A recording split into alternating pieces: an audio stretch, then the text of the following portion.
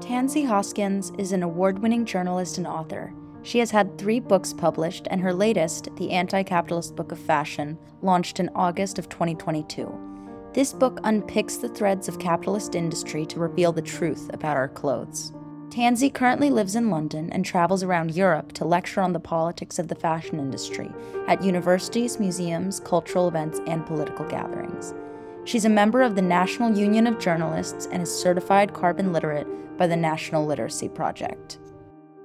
Tansy Hoskins, welcome to One Planet Podcast and the Creative Process. Thank you so much. It's great to be here. In your book, The Anti-Capitalist Book of Fashion, you really invite us to focus on areas of this industry that we often consume without thinking about it. So I believe you're going to share a passage from your book. This April is the 10th anniversary of the Rana Plaza factory collapse in Bangladesh. I thought I would just read how the book starts because, this was the sort of seismic event of the fashion industry and has really shaped the industry. So this is what opens the book and it's called Stories from Savar. Mashumi cannot sleep for the nightmares. Even during bright sunlit days, she is haunted by memories. Young and pretty with a gold nose ring, Mashumi was 2 months into a job on the 7th floor, earning money to support her family. Now she sits at home, shoulders stooped and eyes haunted under the crease of a slight frown. Her small son stays close, not understanding why his mother no longer smiles. 4 floors below Mashumi was Arisa, an experienced machinist in her early 40s. She had migrated south from the city of Rangpur to ease her family's financial difficulties. Still in mourning for her death, her 3 children say they will never work in a garment factory. A woman named Rekha tells of her niece who was also killed. A bright young woman of 18 named Dulari, who took a temporary job in garments to pay for an education so that she could get a job in an office. Next to Rekha is 6-year-old Shamin, who will not let go of his father's trousers leg. After his mother, Jahida, died in the collapse, his 10-year-old sister went to live with their grandmother in the village, but Shahim is too distraught to leave his father's side for fear he will also be taken. Situated in Savar, an industrial district on the outskirts of Dhaka, the Rana Plaza factory complex was an 8-story building housing 5 garment factories. This overcrowded, poorly built complex became a symbol of global inequality when, on April the 24th, 2013, it collapsed on itself, its straining internal pillars buckling and cracking under the weight of too many stories, too many machines and bales of cloth, and too many human beings packed in tight rows. Considered the deadliest unintended structural failure of modern times, global trade unions called Rana Plaza a mass industrial homicide. An estimated 1,138 people were killed. Thousands more were trapped in the rubble, some of whom had to self-amputate their own limbs before they could be pulled free. For the world outside of Dhaka, when the TV screens lit up, the death of so many people and the brutal injury of thousands more exposed a truth. The world has been twisted to value objects more than human life and dignity. Indeed. We don't often think about the distance that we are from the lives that are lost or the lives that go into them in these working conditions. They don't have living wage. That's the one side of what you discuss in depth, the ethical fashion. And then there seems to be another branch of this, the idea that we are not anywhere close to, even though the word sustainability is used a lot, but a truly sustainable fashion, which means protecting not just workers' rights, but protecting our rivers and soils and life on this planet. So it seems like those are the 2 branches, which might even be in conflict with each other, because if we wake up and realize we don't need to keep on changing our fashion, that might not sustain the millions of workers whose lives depend on it as well. Yeah, we certainly need to change the whole fashion industry. I think at the moment we do have a situation where the clothes that are being produced are valued more than the people who are producing them. And, when you think that these days people don't really even value their clothes that much, that shows how badly people are treated. I definitely believe we need a global Green New Deal, which will involve massive structural degrowth of the fashion industry. But as you say, we have to make sure that we don't just repeat the sacrifice zones that we're seeing anyway with climate change, whereby we say to the 4 million garment workers in Bangladesh, okay, It's been great. You've made several billion bits of clothing, but like we're off now, and you have no more jobs and no infrastructure. And so, yeah, it has to be just transition. But I think it's in many ways like it's a bit of an exciting opportunity whereby we could really overturn this global export economy. That's how I see the fashion industry essentially, is that it fits into this pattern that started with colonialism, whereby the global south is just there to kind of service the global north. And in the case of the fashion industry, the land and the people and the resources are just there to service global north corporations, the big fashion players, to the detriment of, the majority of people in this world. Indeed. In many ways, they say slavery has continued. It's just like outsourced, or people working in at least near slavery conditions. And then the other side of that coin is the environmental degradation. And I think, just to put it in perspective, I think when you hear the statistics that we don't see the landfills or the 23 billion pairs of shoes made every year, and 22 billion of them are thrown into the landfills, or the 700 gallons of water it can take to produce like a cotton shirt, or 2,000 gallons for a pair of jeans. That seems so wasteful as you think about this. But some influencers or just want to be photographed with their clothing that they don't even wear, but seen to be able to afford a new outfit every day, not even wearing it and then throwing it out. Yeah, it's interesting. I did an event last night at the Institute Français in London. Yeah, we were having like very similar conversation and sort of talking about like where this idea that you have to have new clothes, like not even every season now, but sort of every week almost. And it's like one of the most unhealthy parts of the fashion industry. But a lot of this mindset comes from luxury fashion. This is like rich people fantasy where like you can't be seen in the same dress twice, and which has just been sort of applied to all the rest of us. And the messaging that goes with that is that we're not good enough somehow, that our bodies aren't good enough, our appearances aren't good enough. But if you just buy this one last thing, then you'll be transformed and you'll become popular or beautiful or whatever. The right to repair is a big issue now, that people would like to repair their clothes, would like to, take part in a circular economy. But industries don't make that easy to just even repair the things that one has. Yeah, I mean, I am super fascinated by repair, and I think it's one of the areas that really gives me hope and it really inspires me. Like, I love visible mending, I love upcycling, I love to see what people are doing in those kind of sectors. I certainly believe that we have enough clothing. We could hit an imaginary pause button and we've got enough clothes and we've enough shoes to make sure that everybody on the planet is healthily sort of shod and clothed for a very long time to come, and not in a boring way, not in a like, okay, we have to wear grey shifts or something, but in a really exciting, fashion forward, innovative. But yes, brands do not make it easy at all. When I was researching Footwork, the book I published before this one, I did quite a bit of investigating into how to recycle a shoe. Because as you mentioned, we make over 23 billion pairs of shoes every year, 66.6 million pairs every single day, which is just extraordinary. So we are creating these huge mountains of waste, but it's just incredibly difficult to recycle a shoe. Firstly, because they're made from a dozen or so different materials, so plastics, leather, cotton, metal, foams, and then these are all bonded really tightly together. So when it comes to trying to recycle them, it's really, really hard. And also, it's not like a circuit board. You're not going to get out bits of copper or whatever. These are really low value items. What the scientists that I spoke to were just like, well, the companies produce all of this waste, but they're only concerned with it up to the point where they sell it to the consumer. After that, they have no legal responsibility for what happens to it. And so at the moment, the big brands aren't there. They're not on the front line of waste disposal. They're not on the front line of repair. I mean, I'm a little bit hopeful that this might change. France is starting to move towards polluter pays style legislation, and it's possible that other countries will follow that. But I really think that's what it's going to take. Because at the moment, they don't have to invest in repair or waste. But the second they have to pay for all that waste, then it's a totally different story.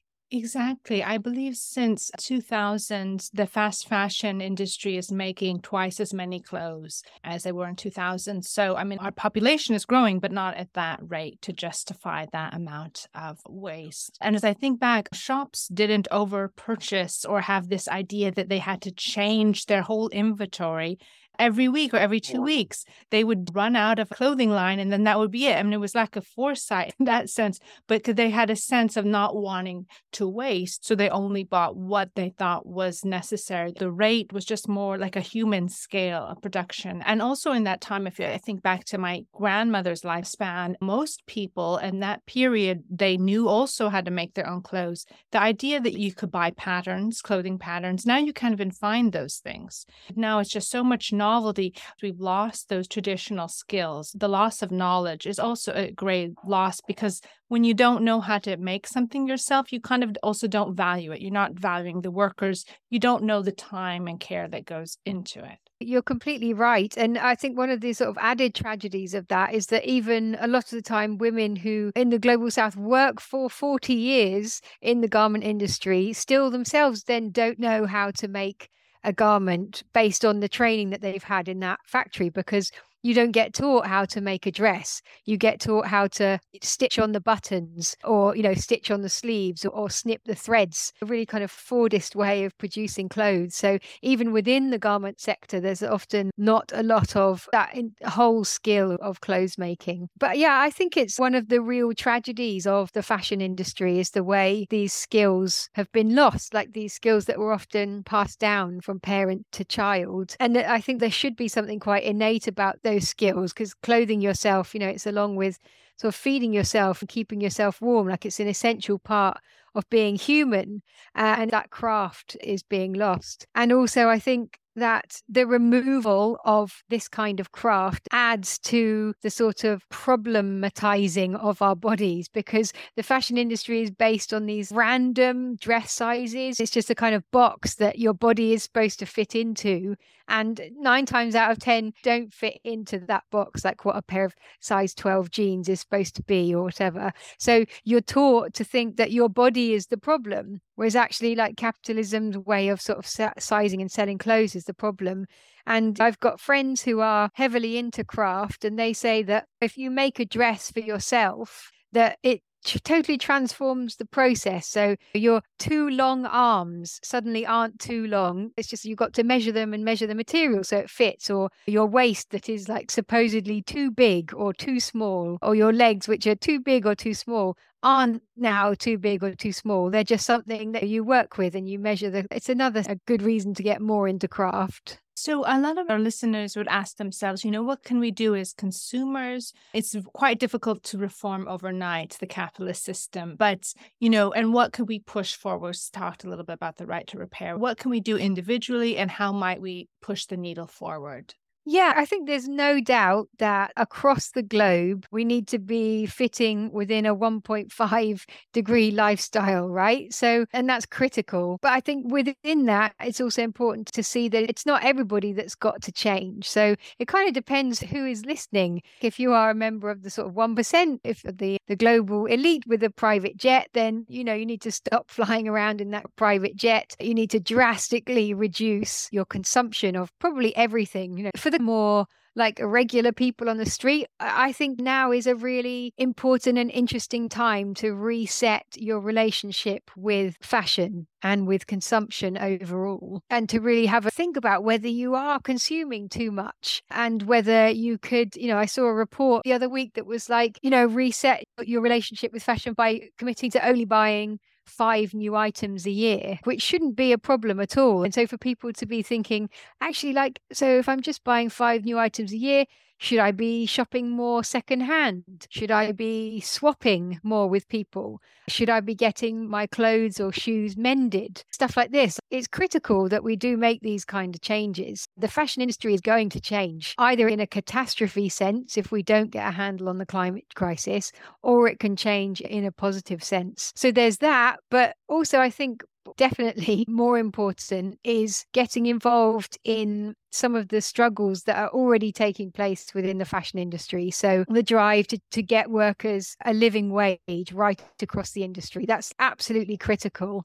It's critical for the climate crisis. It's critical for human rights in general, and some of the anti-gender-based violence campaigns that are also taking place, the campaigns to try and get severance funds after the pandemic. There's so much going on. And so I would really urge people not to see themselves as consumers, but to take a much more active political stance when it comes to fashion. So you were talking about how we should consume less and just kind of slow down our intake of the fashion industry. And I'm a member of Gen Z, so I basically see a new fashion trend pretty much every week on my social media feed. It's just influencers, it's brands, everything that's marketed towards me specifically. And I wanted to ask, what would your advice specifically to young women, since I feel like the fashion industry specifically targets us just with everything? What would your advice be to try to slow down our consumption and kind of the trend cycling in our closet? What would be the best way to do that? Yeah, like I totally feel your pain. It's a horrible situation. And the fashion industry, it's really sexist in the way it really targets young women like this. Obviously, all of this is optional sort of advice, but you can kind of do an audit of your social media feeds as a first thing and just be like, is following these people like actually helping my overall kind of emotional health? And if necessary, unfollow them. You can also shut down your social media feed. If you find that that is what is making you feel you have to go and buy something, that you feel like you're not good enough or your clothes are not good enough, kind of having that quite honest emotional chat with yourself and unfollowing people or even shutting down like the account overall. I mean, I personally quit Instagram having become quite aware of the really detrimental impact it was having on my sort of mental and emotional health. Yeah, not reading fashion magazines, like staying a bit away from this content, I think is really important. I know I can't read a fashion magazine without thinking like, oh, I need to go shopping, or I want to look like that, or I want to buy this. So I try not to read them overall. There's nothing wrong with getting new bits of clothing, but kind of thinking about where you're getting them from. So deciding, okay, I'm not going to buy anything new for the next year. I'm going to go to like charity shops, thrift stores. I'm going to do Depop and Vinted and eBay and get into the excitement of secondhand and indeed like making stuff as well. And, to like develop a new skill and stuff is always really good. But also not being super hard on yourself is really important. And just kind of thinking, okay, like I am up against like the consolidated powers of the biggest brands in the world whose sole purpose on earth is to convince me I'm not good enough and that I need to buy their crap, basically. Finally, like a great antidote to all of this is becoming like a bit more of a fashion activist and really engaging in like where the stuff comes from and what it's made of, because it's a very different experience going into a shop and seeing, for example, a made in Bangladesh label or currently like a made in Myanmar label, when you know the lived reality of the people in those factories. So I think ultimately that's the way of totally changing your mindset. But yeah, it's a lifelong project. Like I'm not there yet. Nobody's quite there yet. Nobody's perfect. But yeah, I hope that helps a bit. I mean, I'm on social media mostly because like, especially my generation, it's hard not to be. Yeah. And it's just like all of social media is pretty much fast fashion, because I mean, at least my generation, we've never really seen a world without fast fashion. But my journey, at least, I'm really into sustainable fashion specifically and kind of seeing if I can research sustainable brands, if there are actually sustainable brands, which brands are the most sustainable, what constitutes sustainable anti or uncapitalist brand, if that can exist at all. So would you say that sustainable brands and like kind of an anti-capitalist fashion, or like sustainable and anti-capitalist fashion, would they go hand in hand? Would that work at all? Do they go hand in hand at all? Oof, that's a big question. I mean, sometimes I just sort of think like, what is it that we're trying to sustain when we talk about like sustainable fashion? So I think something that is like really kind of anti-capitalist or actually sustainable has to be really not engaging with this fashion system. And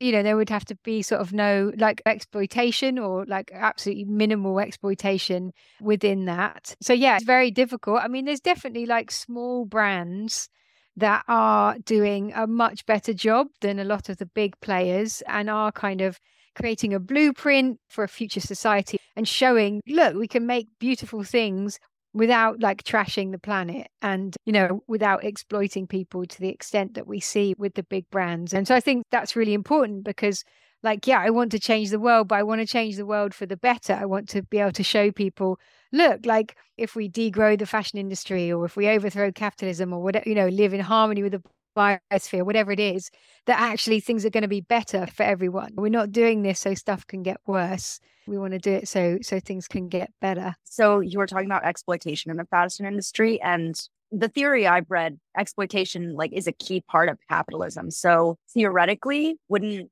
any brand have to have exploitation if it wants to exist in a capitalist society?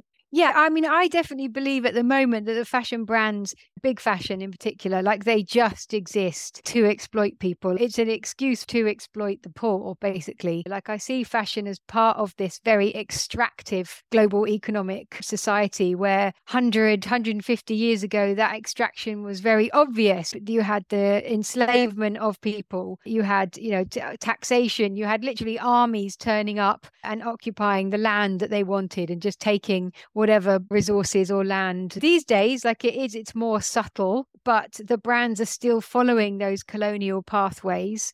I'm sat here in London and, there's a reason why British brands go to India, Bangladesh, Pakistan, following the same colonial trade routes. It's also a system very much based on really unfair debt and a total lack of debt justice, whereby global South economies are having to earn foreign capital by opening themselves up to these export industries, whether that's cotton or coffee or garments. 80% of everything that Bangladesh exports is garments. It's a ludicrous position for an economy to be in, and it's very deliberate, the exploitation as well.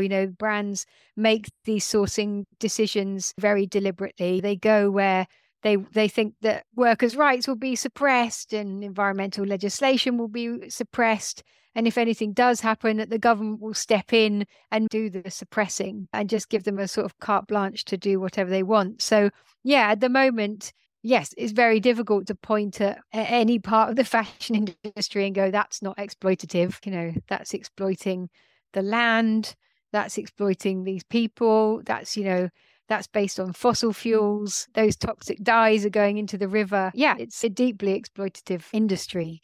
I love fashion personally. I love dressing up. I feel like that's just part of being a woman in the society. The fashion industry targets us and we've got to like fashion in some capacity. But I wanted to ask you, is there really any perfect solution to kind of loving fashion, but at the same time being an anti-capitalist, I guess, fashionista? Is that possible? Would that work together? I think we first of all have to take the idea of perfect existence off the table, right? So if we're not trying to be perfect, then I think there are some interesting avenues that we can explore where we can all definitely do better.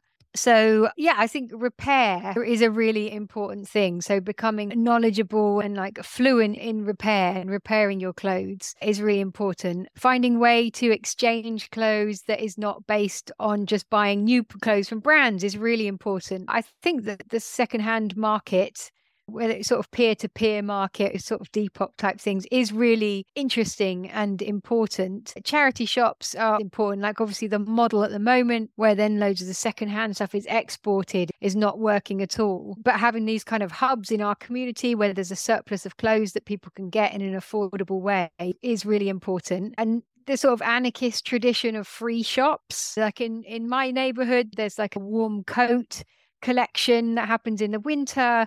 At the moment, there's a free shop for baby and children's clothes that's going on. These are signs of the cost of living crisis in the UK. So they're not it's not something to be super cheerful about, but it shows that there are these other ways of exchanging this surplus of clothing that we have.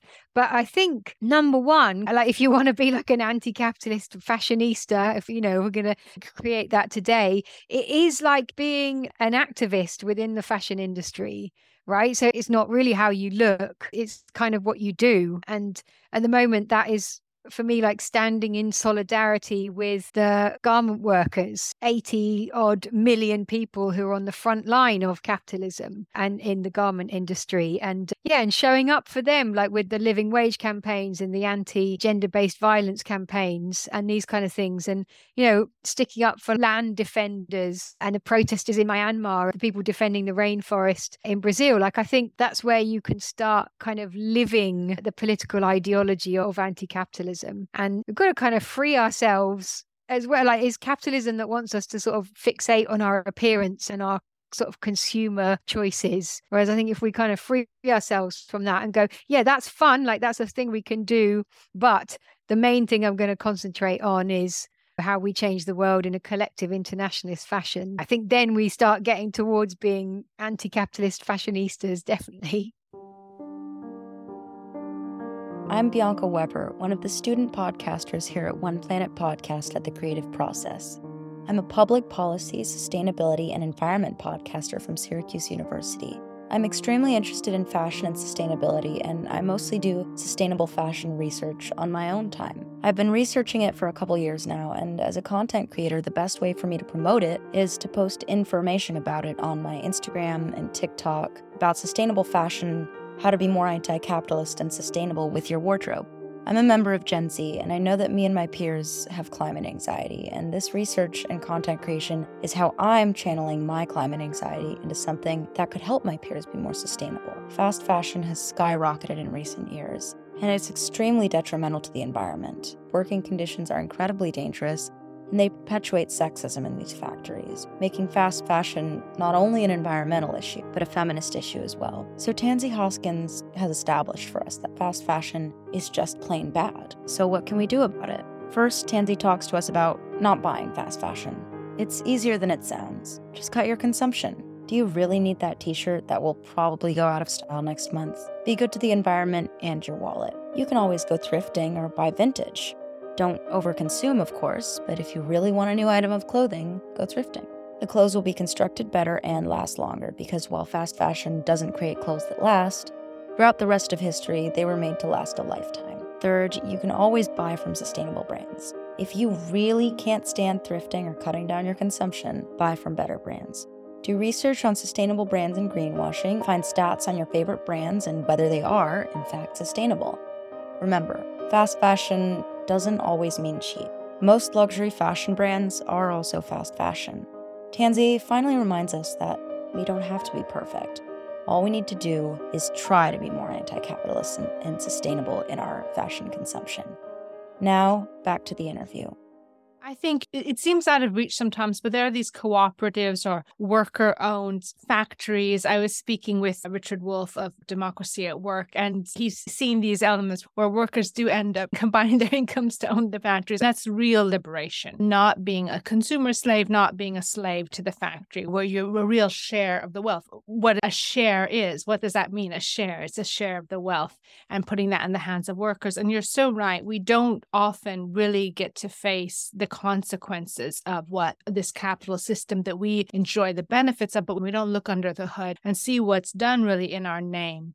And so you ask also some provocative questions like, is fashion racist? I felt it was really necessary to include that in the first iteration of the anti-capitalist book of fashion, and in this one. I mean, I grew up reading fashion magazines, primarily like British Vogue, and I could read it from cover to cover and never see a model or a celebrity in there that wasn't a white woman, basically. I grew up in London, right? Like, I didn't grow up in a white city. It was a very alienating experience to read these magazines. And, and then there's been like sort of expose after expose on a very recent history, like the last sort of 10 years of how like black models and models of color have been treated by the industry, the ridiculously offensively racist photo shoots that the biggest fashion brands and fashion media brands have constructed and put together. And, you've had dozens of people involved in publishing these images. Of course, that sort of visual culture is one side of it. Then you have like the ownership of the brands and the way people are kept out of that. And then you have this base layer of the fashion industry, which is approximately 80 million garment workers who are overwhelmingly people of color, overwhelmingly migrant women a lot of the time, and impoverished migrant women from the global south. So I thought it was really important to look at how structurally based upon racism the fashion industry is. And that's not even getting into the sort of the history of some of the luxury brands, in particular Chanel, who was literally a card-carrying Nazi, not to sugarcoat it at all. She believed in fascism. She was a Nazi. And yet these are the logos that we still hold up. Christian Dior was designing for Nazi officers in Paris. So it's a dark, unpleasant history that we don't talk about very much. And I think we can't change the fashion industry until we really confront these structures and this history. And I'm glad that there have been some changes. We have Edward Enninful at the top job in British Vogue now. The visual culture has changed.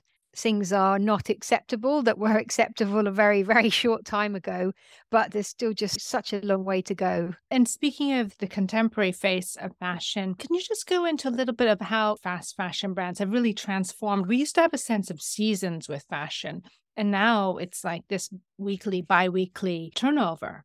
Yes, it's faster and faster all the time. It's essentially summer and winter is the simple way of thinking about it. So you'd be expected to refresh your wardrobe for warm weather clothes and then refresh your wardrobe again for cold weather clothes. I mean, now that has completely gone out of the wardrobe. It's perfectly typical for a big fashion brand to have 52 different seasons. So there'll be new collections being added every single week. Vice magazine looked at, I think it was Boohoo, which is one of Britain's super fast kind of slash fashion, an online brand.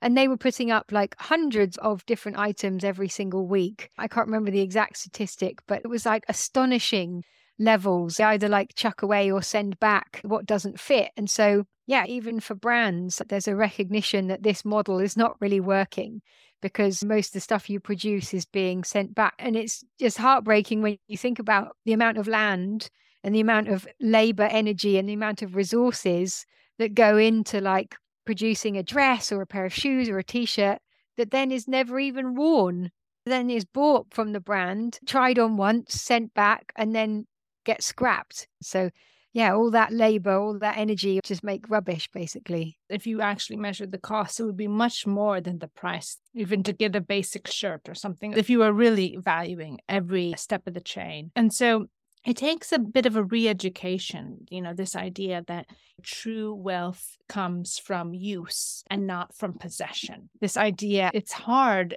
to think in this collective way. I mean, society used to be more circular by design because we had a better sense of the true value of things. I think that's definitely true. And I think the fashion industry is very responsible for a lot of that mindset. It's where fashion goes, other industries tend to follow. It doesn't just sort of dictate what we should wear, it dictates many, many aspects of our lives and how society operates. I suppose the good thing in that is that if we can overhaul the fashion industry, then we would be changing a lot more. We could change the total culture. Yeah, if we can get back to this idea that we should value things based on how we use them. And if you can do that with clothing, I think you can do that with anything. Yeah, I think that on the fashion level, it's something that we can rethink a little bit easier because it's not a necessity per se, right? And I would love for us to go completely circular in our economy, but it's kind of hard for that. So if you can start with fashion, that's something like, oh, how could I just be a little bit more sustainable or eco-conscious? And then maybe we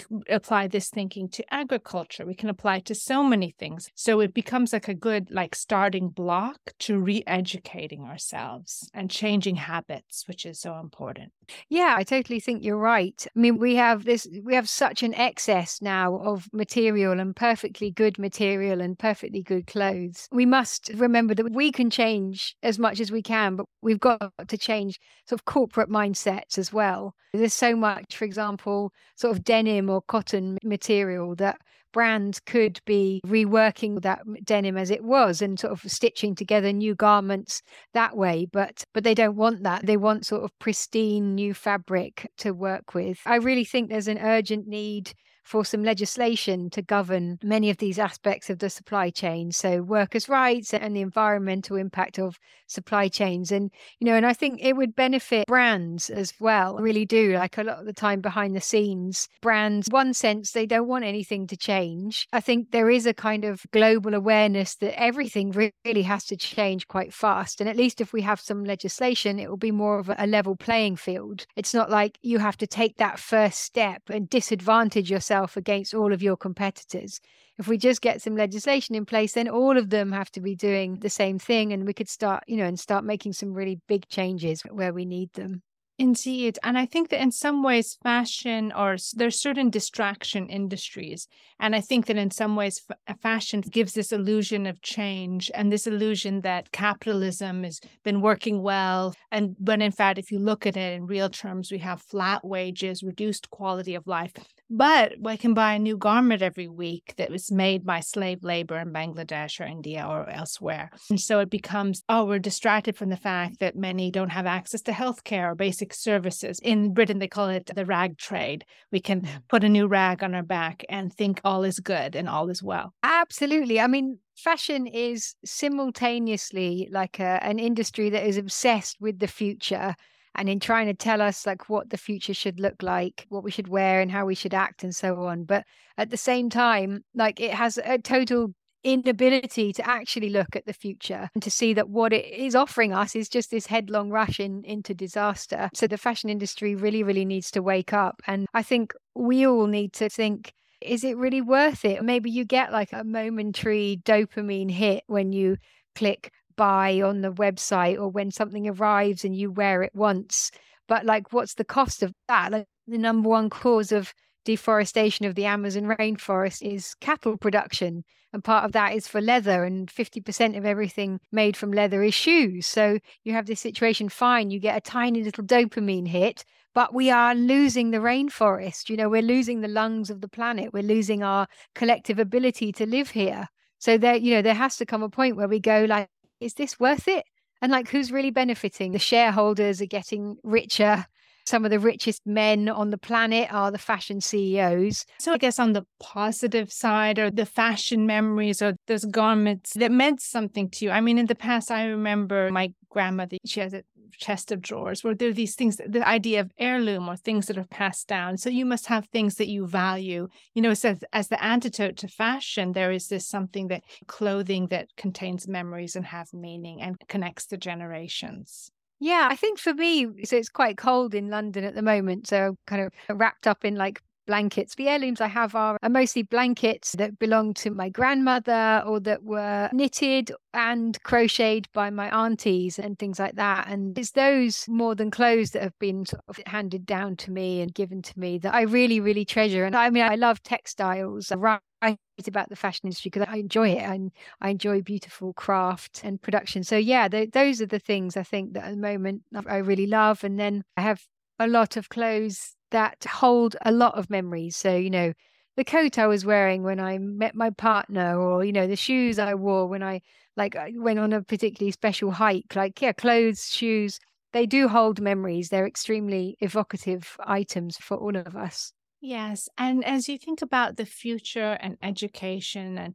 teachers that have been important to you and what they passed on, what would you like young people to know, preserve, and remember? I think it's really important to remember that this system and this point of crisis feels really fixed and really like that we can't change anything and that everything is inevitable. Ursula Le Guin was fond of saying that like at one point the divine right of kings and the serf system felt like it was untouchable. But actually these are just made up systems. And if we can make them up, then we can unmake them and we can create better things. So I think we are at a point of global opportunity. I certainly think that young people are absolutely critical to what happens next. And if each of us connect to our oneness with the planet and with the biosphere and with the other creatures that we live on this planet with, then we have a lot better shot of keeping within 1.5 degrees and really making a better society for every single person on the planet. It's not all about our individual pursuit. It's how true sustainability is sustaining all life. on this planet. So thank you, Tansy Hoskins, for all you're doing to help us realize new standards, empowering us to change our systems and reimagine ethical and sustainable fashion to design a more sustainable capitalism that lifts all people up. We all live on one planet we call home. Thank you for adding your voice to the One Planet podcast. Great. Well, thank you so much, Mia, and to Bianca. Thanks for having me. It's been lovely to chat with you. One Planet podcast is supported by the Jan Michalski Foundation. This interview was conducted by Mia Funk and Bianca Weber with the participation of collaborating universities and students. The associate interview producer of this episode was Bianca Weber. Digital media coordinator was Sam Myers. We hope you've enjoyed this program. If you'd like to get involved in One Planet podcast and be part of the climate change solution, drop us a line at team@oneplanetpodcast.org. Thank you for listening.